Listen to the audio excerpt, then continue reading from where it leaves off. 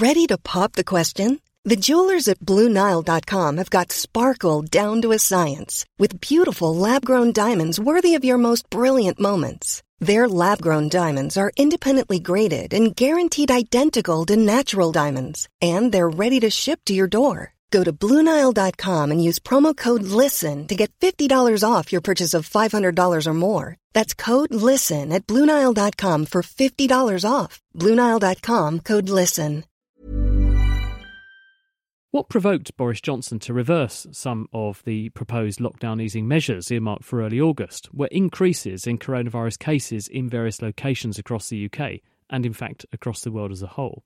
Some locations, Aberdeen being the most recent, have also seen more stringent measures imposed in response to local outbreaks.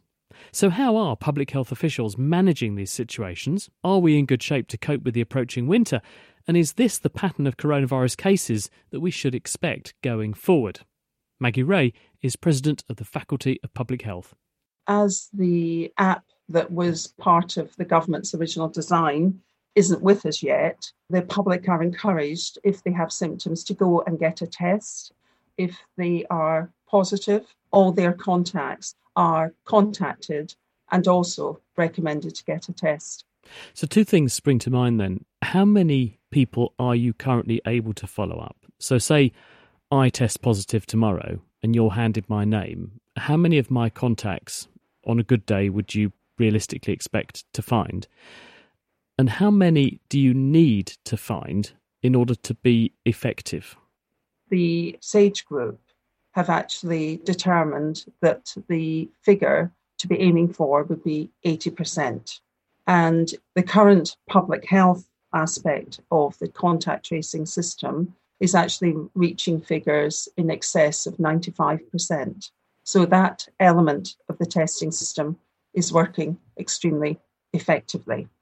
It's also the middle of summer and the numbers of cases remain at the moment very low. What happens when winter comes and we get a resurgence?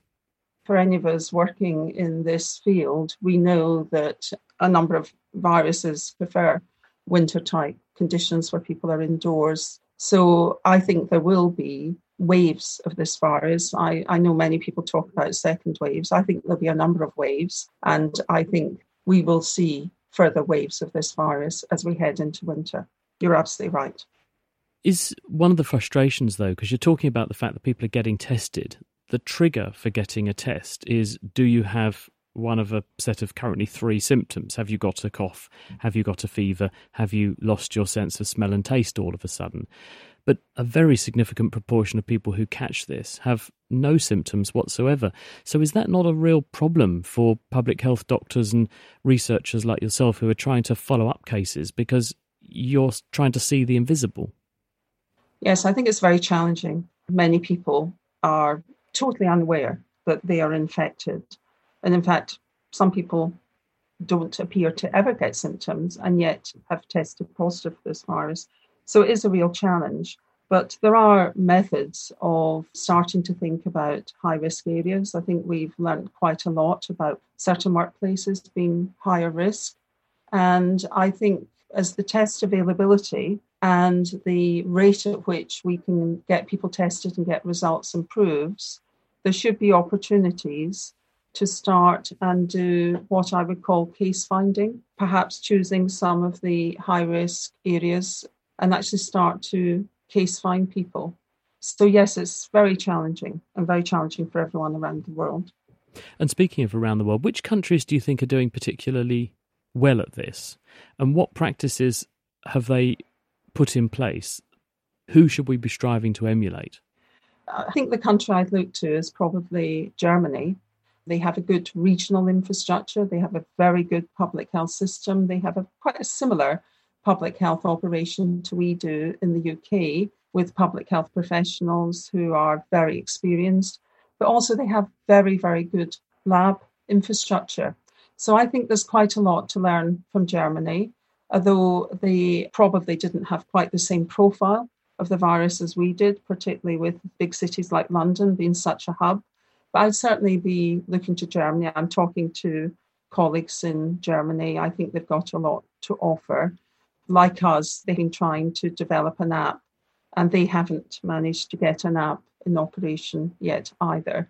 So there is a lot to learn from people all over the world. Germany, though, has had a big resurgence in cases in recent weeks, haven't they?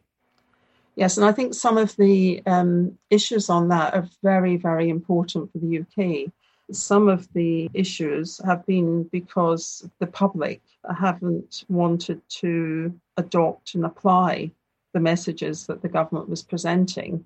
So I think in all of this, it is very important to build trust with the public and to make sure the public understand the messages, understand why certain behaviours are important. Certainly, the majority of the people in the UK have been absolutely outstanding in relation to behaviours around this virus. And on that note, we've had a lockdown-ish in Leicester. We've had various interventions imposed on the northwest of the country. Aberdeen has now had to change things quite dramatically. What have we learned from these interventions? Well, from my professional public health perspective, I think the element that for me works best is when we can have things as local as possible. And we've seen in Leicester, Aberdeen and Blackburn and Derwent and other parts of the country, the local directors of public health have actually been able to engage much better with local communities, get messages out in a variety of different languages, make it easy to comply with the measures. So I'm a very big fan of a very local public health response and a public health system. And do you think our system is at the moment agile enough to mean that we can carry on this way with local interventions that are fairly strategic, which mean most of us can go about our business most of the time and we'll still be able to keep things in check? We're not going to return to the situation of March where we ended up with the whole country in a state of paralysis. Well, I think we're heading in the right direction. I think at the beginning it was fair to say that, in my opinion, things were far too top down. And there was almost a creation of a parallel public health test and trace system that didn't build from the local level.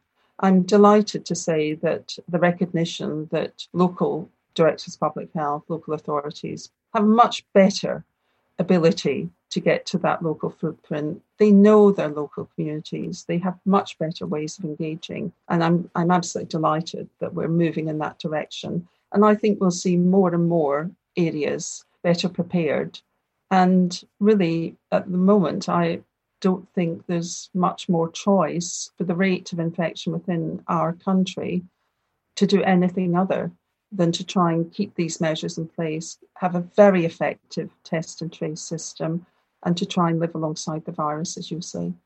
Some words of reassurance there from Professor Maggie Rae, who is the President of the Faculty of Public Health.